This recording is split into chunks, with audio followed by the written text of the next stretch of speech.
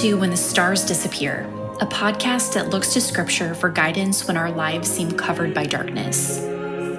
Our name comes from the story in Acts about the Apostle Paul sailing across the Mediterranean Sea in order to appear before Caesar in Rome. In those days, sailors used the sun, moon, and stars to navigate. But Paul's ship sailed into a storm that blotted out all of heaven's lights, leaving them unsure where they were or what to do. When storms of suffering or doubt overtake us, we can feel like they did. We can feel as if all of the stars that have been guiding us have disappeared, leaving us unable to understand life or know what to do.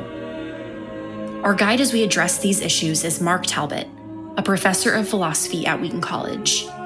Mark suffered a paralyzing accident when he was 17 and now is writing a 4-volume series on suffering in the Christian life. Both the first volume, When the Stars Disappear, and the second volume, Give Me Understanding That I May Live, are available now from Crossway and wherever books are sold. In this episode, Paul and Mark discuss why God gave our first parents a categorical prohibition and not merely some positive commands. Prohibitions add an important element to human life. They help us to recognize what we must never do, and they enable us to express our unqualified resolution to live lives of complete and exclusive commitment to another person. Let's listen in. Mark, as you said last time, our episode was a cliffhanger.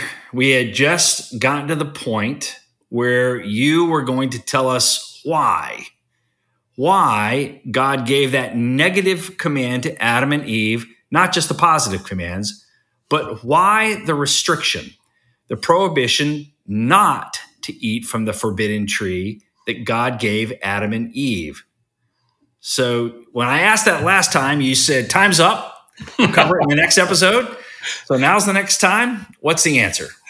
Well, the answer is based, Paul, in the fact that compliance with a prohibition, unlike compliance with some positive commands, can be decisive and complete. Now, I need to clarify what it means to say that compliance with a prohibition can be decisive and complete. So let me give an example. Let's say that you have prohibited me from walking in your backyard and that you mean it categorically. Mm-hmm. In other words, you mean never walk in my backyard. Now, I could decide each time I was near your backyard whether or not I was going to walk in it or not. But I could also make a decisive choice once and for all. I could choose, perhaps right now, always to obey your prohibition by resolving never, ever to walk in your backyard. Now, although there's no never in God's prohibition at Genesis 2:17, but of the tree of the knowledge of good and evil you must not eat, for in the day that you eat from it you shall surely die. Although there's no never there, it's meant categorically. Adam and Eve were never, ever to eat from the forbidden tree. Right. Again, in my context, in the legal context, we might call this an injunction, where you go to a court of chancery, and you ask that one of the parties be completely enjoined from undertaking some kind of behavior that we might regard as harmful or dangerous. And it's only going to be if, in fact, they then do what they're enjoined to do, that they are abiding with the injunction. That's right. So what I want to claim now is that some of life's most crucial aspects require us to resolve never, ever to do some things. And prohibitions help us to recognize these aspects and encourage us to make the appropriate resolutions. Well, how is that? What are some of the ways that prohibitions help us to actually recognize what we must not do? Well, let me mention 2. First, they help us to recognize that there are lines that we must never cross. Okay. I'm thinking here especially of horrific acts, the kinds of acts that we describe as inhuman, such as some of the Nazi medical experiments during the Second World War and the acts of some serial killers. We call those acts inhuman because we know that they should never, ever be done by any human being. Okay, so I may be sorry I asked this, but let's play it out a little bit. Could you give me just an example or two of what you mean here? I'll give you one example. Sure. Josef Mengele, a Nazi medical doctor, combed the arrivals at Auschwitz for identical twins, on whom he then conducted various experiments by experimenting on one twin while treating the other as a control. Ugh. Many of the twins he experimented on died, and then their twin was killed, and they were both dissected in order to glean medical information, and especially medical information that Mengele thought might help aid Aryan people. That's horrible. Well, here it gets worse. The experiments included things like this. They included injecting brown irises with blue dye to see if they could be turned blue like Aryan eyes. They involved things like subjecting a twin to hours of freezing cold in order to find out how long the twin would live, and then comparing the organs of that twin after that twin died with its twin's organs to see if the cold had caused any significant differences. Terrible. And even sewing twins together to try to create a conjoined twin. Now, these acts, I think we'd all agree that these acts are inhuman. Prohibitions may, in fact, tell us that other acts that we don't call inhuman still are things that people should never do, and maybe we should pay more attention to them. For instance, in the Old Testament, Abimelech took Abraham's lie that his wife, Sarah, was just his sister, and took her for his wife, was going to have her for his wife. He had not yet consummated the marriage. God appeared to him at night and warned him that this was another man's wife, and he'd better give her back. And Abimelech was properly upset with Abraham about this and said, "What have you done to us? And how have I sinned against you, that you brought on me and my kingdom a great sin? You have done things to me that ought not to be done."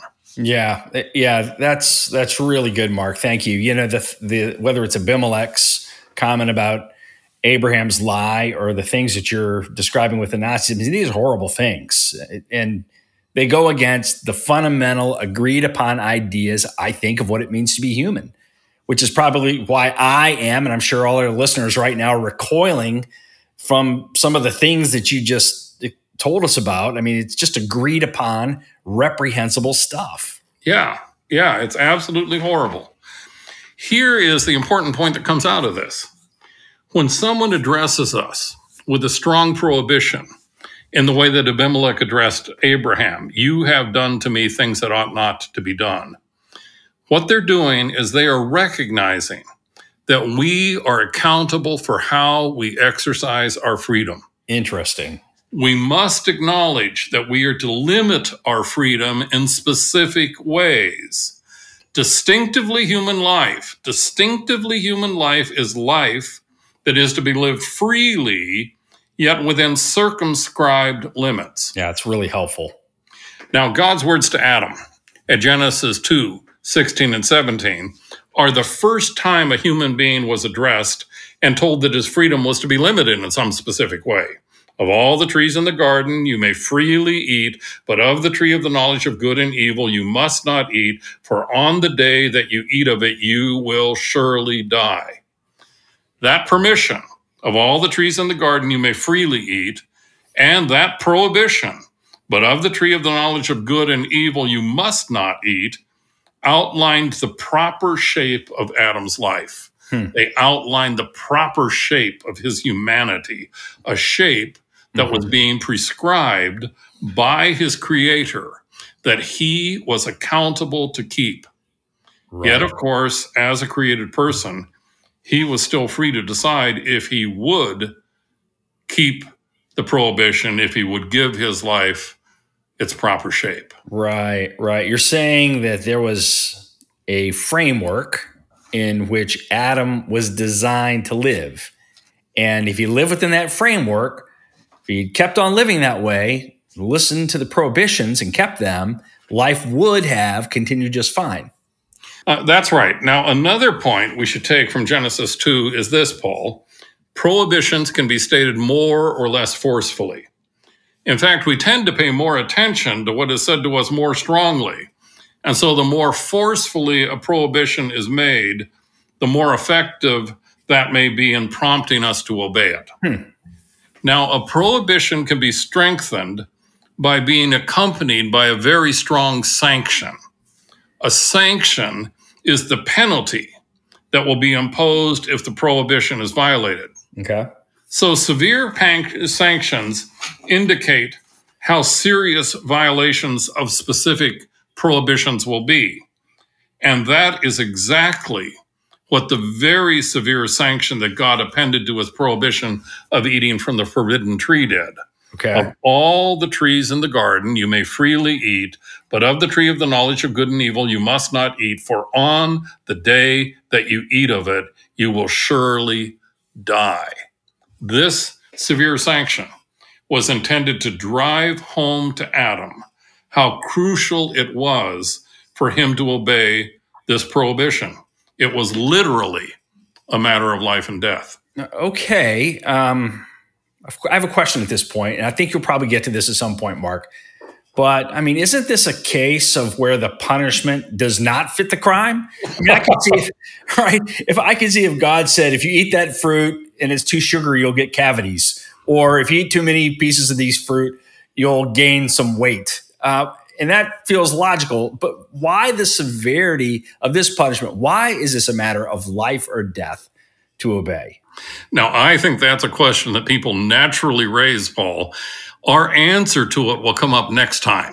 Another cliffhanger. And what I'll point out next time is that, in fact, there could not have been any other consequence that could come of Adam and Eve not keeping the prohibition. But okay. I need next time to do that. Okay, well, another cliffhanger. We'll take your word at it. We'll let you continue here, Mark. Thanks. So what we've done now, Paul, is we've talked about the first way in which a prohibition can help us recognize what we mustn't do. It sets a clear boundary that is not to be crossed.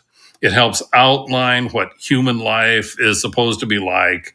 And when it's stated forcefully enough, it can actually help us take it with adequate seriousness. Now, here then is a second way, and this second way harks back to what we were discussing at the end of our last episode. Okay.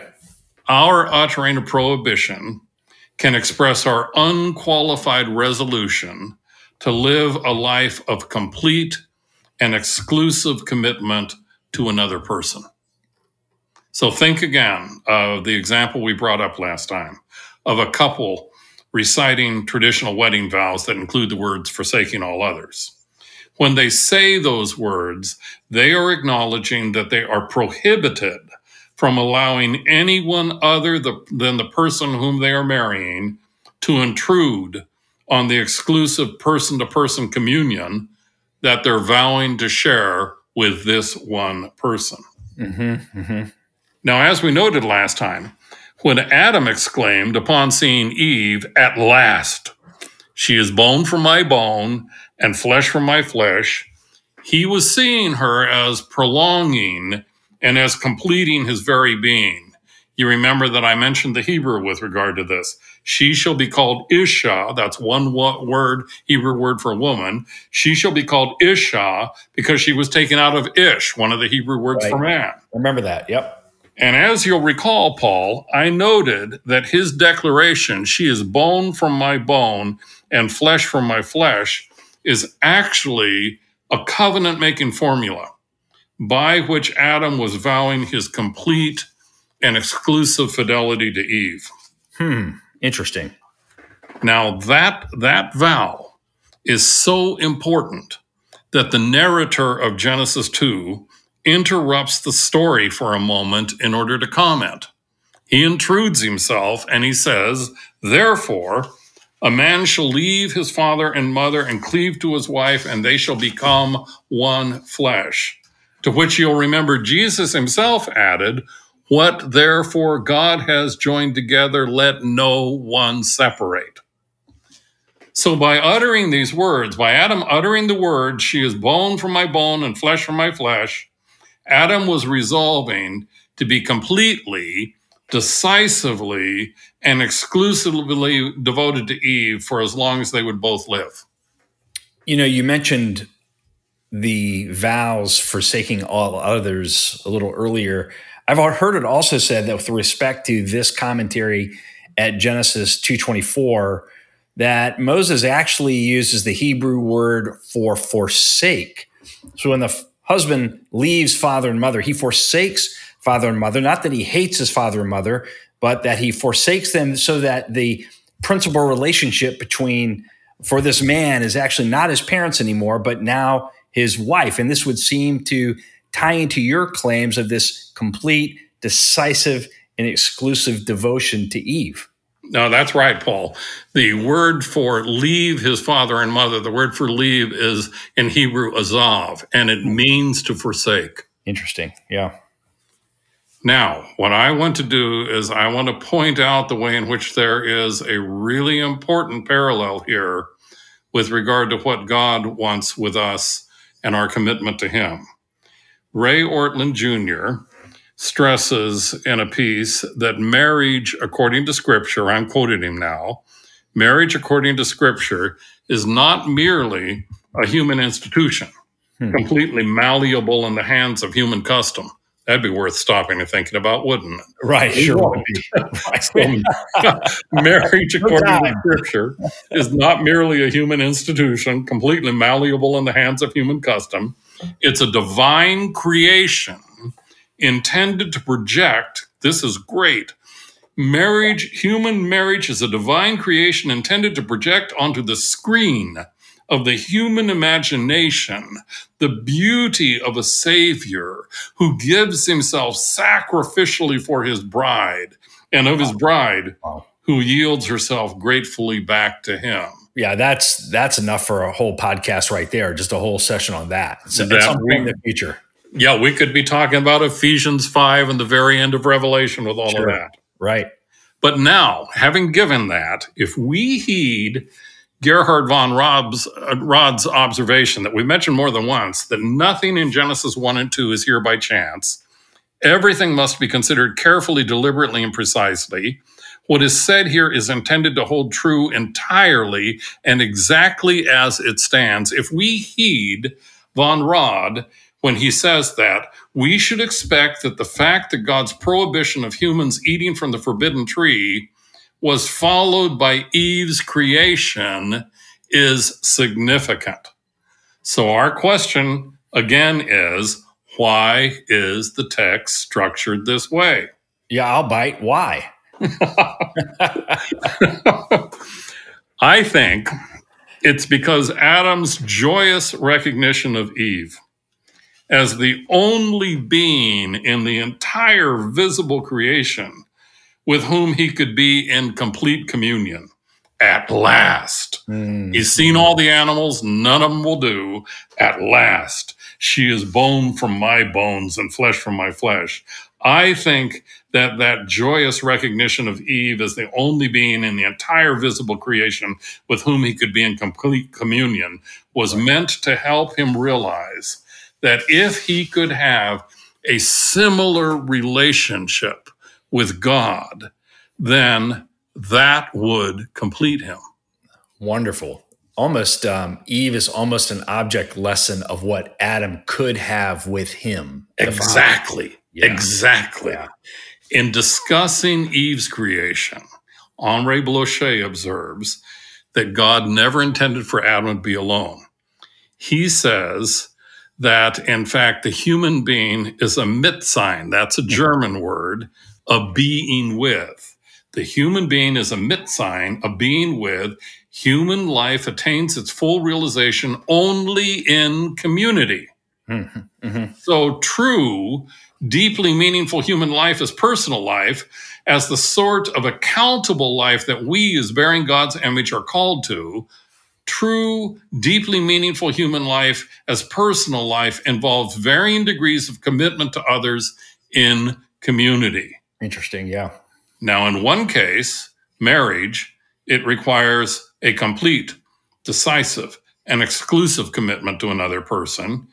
Yet, when God presented Eve to Adam as he awakened from his God-induced sleep, Adam didn't view making that commitment as in any way restricting him or as in any way being life-denying. Instead, he entered into it eagerly, recognizing that it was the gateway to a full and complete earthly life. Right. And so that correspondence between Adam and Eve, that the character of that relationship, it's actually reflected when Adam says, after seeing all the animals and realizing that none of them were really for him, that here at last, as he says, is bone of his bone and flesh of his flesh, to correspond to him and relate to him in the same way, again, back to the object lesson comment, that God was inviting Adam to commune with him through the prohibitions. Yes, exactly. Exactly. Fascinating. Absolutely fascinating. So we can now wrap this up in terms of what we're saying about this prohibition, is that by issuing his categorical prohibition with its dire warning, God was doing at least two things, the same two things that we've already mentioned. First, he was enabling our first parents to step into mature personhood. Mm-hmm. Because without something like this prohibition, they could not have become fully accountable persons. Accountability requires that we be aware of limits that we ought not to transgress. And in fact, maturity acknowledges and respects these limits. Yeah, that's what it means to be, at least in part, what it means to be a mature person. Right. Yet, secondly, the Lord was offering both Adam and Eve, once she was created, much more. By stipulating what they must not do, the Lord was giving them the opportunity to choose not only what they would or wouldn't do, but also who or whose they would be. Yeah, that's excellent.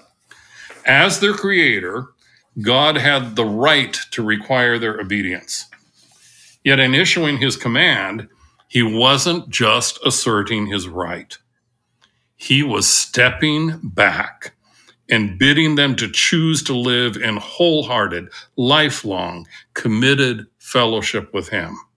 He was, in effect, as our Lord is pictured in Revelation chapter 3, he was, in effect, placing himself before them and saying, "Behold, I stand at the door and knock. If anyone hears my voice and opens the door, I will come into him and eat with him and he with me." Yeah, that's really a beautiful picture. Perfect way of thinking about this. But communion with God, we need to remember, requires keeping his commandments, as in fact Jesus stressed. In John 14, Jesus said, "If you love me, you will keep my commandments. Whoever has my commandments and keeps them, he it is who loves me. If anyone loves me, he will keep my word, and my Father will love him, and we will come to him and make our home with him. Whoever does not love me does not keep my words." So the God who would walk in the garden in the cool of the day, as we'll see in chapter 3 of Genesis, was inviting our first parents to ratify their love for him, to affirm their joy in his steady presence. The tree's fruit, not in its own right, but as appointed to a function and carrying a word from God, confronted them, as Kidner said, with God's will, particular and explicit, and gave them a decisive yes or no to say with their whole being. Obeying wouldn't have deprived them of any true good. Indeed, by enabling them to decide what their relationship with God would be, the prohibition, paradoxically, was actually giving them more freedom, not less. And an invitation then to become invited more into personhood, not less. To become more fully who they were intended to be, not less. Yes. Now, our first parents' decision was to be their RSVP. They could secure truly abundant life only by decisively committing themselves always to obey God's command, his prohibition. They needed to respond to God's "you must never eat from that tree" with a decisive, "yes, we will never eat from that tree." Would they do so? Would they choose to gain human life's greatest possible good, deep personal communion with the Lord as real spiritual life, the only kind of life that ultimately matters, because otherwise we sink to the level of beasts? Or would they choose to throw it all away by disobeying him? In issuing his command, the Lord lifted his relationship with Adam and Eve out of the realm of mere duty, transferring it into the realm of true love, freely given in a love match. They're honoring him. They're honoring him by keeping his command, by vowing never to eat from the forbidden tree. Would have been like honoring a wedding vow to forsake all others and be faithful to each other for as long as both would live. So, Paul, this finally gets to the answer that you've asked. Why did God issue this prohibition? He issued the prohibition because, in fact, by means of it, he was bidding our first parents to make a glad surrender. And if our first parents had completely, decisively, and joyfully chosen to obey God's prohibition, the very way that a bride and a groom can joyfully take their wedding vows, if they had done that, he would have entered into full communion with them, and they would have known the ultimate blessing of his everlasting, complete presence. Yeah. Really, really helpful, Mark. Just thinking in terms of the way that you've described for us how the creator of all things could enter into a relationship, what was on offer to his creatures, and to, in particular, Adam and Eve, certain special creatures that he had carved out for that relationship. So thank you. That's extremely helpful. Next time, if I understand you correctly, we're going to be talking about what you described as disastrous consequences of Adam and Eve refusing to keep God's prohibition. And again, if I understand you correctly, you're going to tell us more about how the inevitable consequence of their failure to keep the prohibition would be their deaths. Is all that fair to say? That's exactly right. Could not have been anything other than their spiritual death and ultimately their biological death. Well, weighty stuff there, Mark. Thank you again for your time today. We look forward to our next meeting. Thanks, Paul.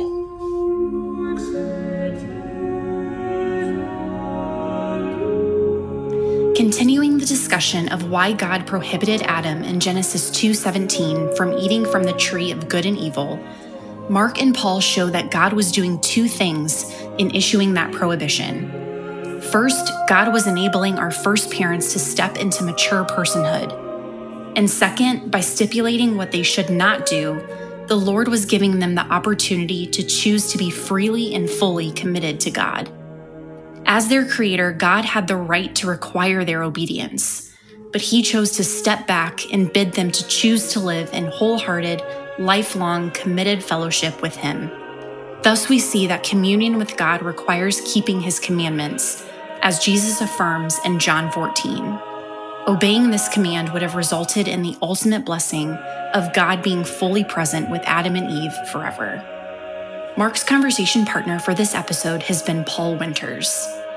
If you found this content helpful, please let us know by leaving a review on Apple Podcasts or wherever you listen. Your review will help others find these discussions as well. And if you have any questions about what was discussed in this episode, email us at info@whenthestarsdisappear.com. We'll answer listeners' questions as soon as we have enough of them to make up an episode, and we'd love to answer one from you. This is Lauren Susanto on behalf of Mark and Paul, thanking you for listening to When the Stars Disappear.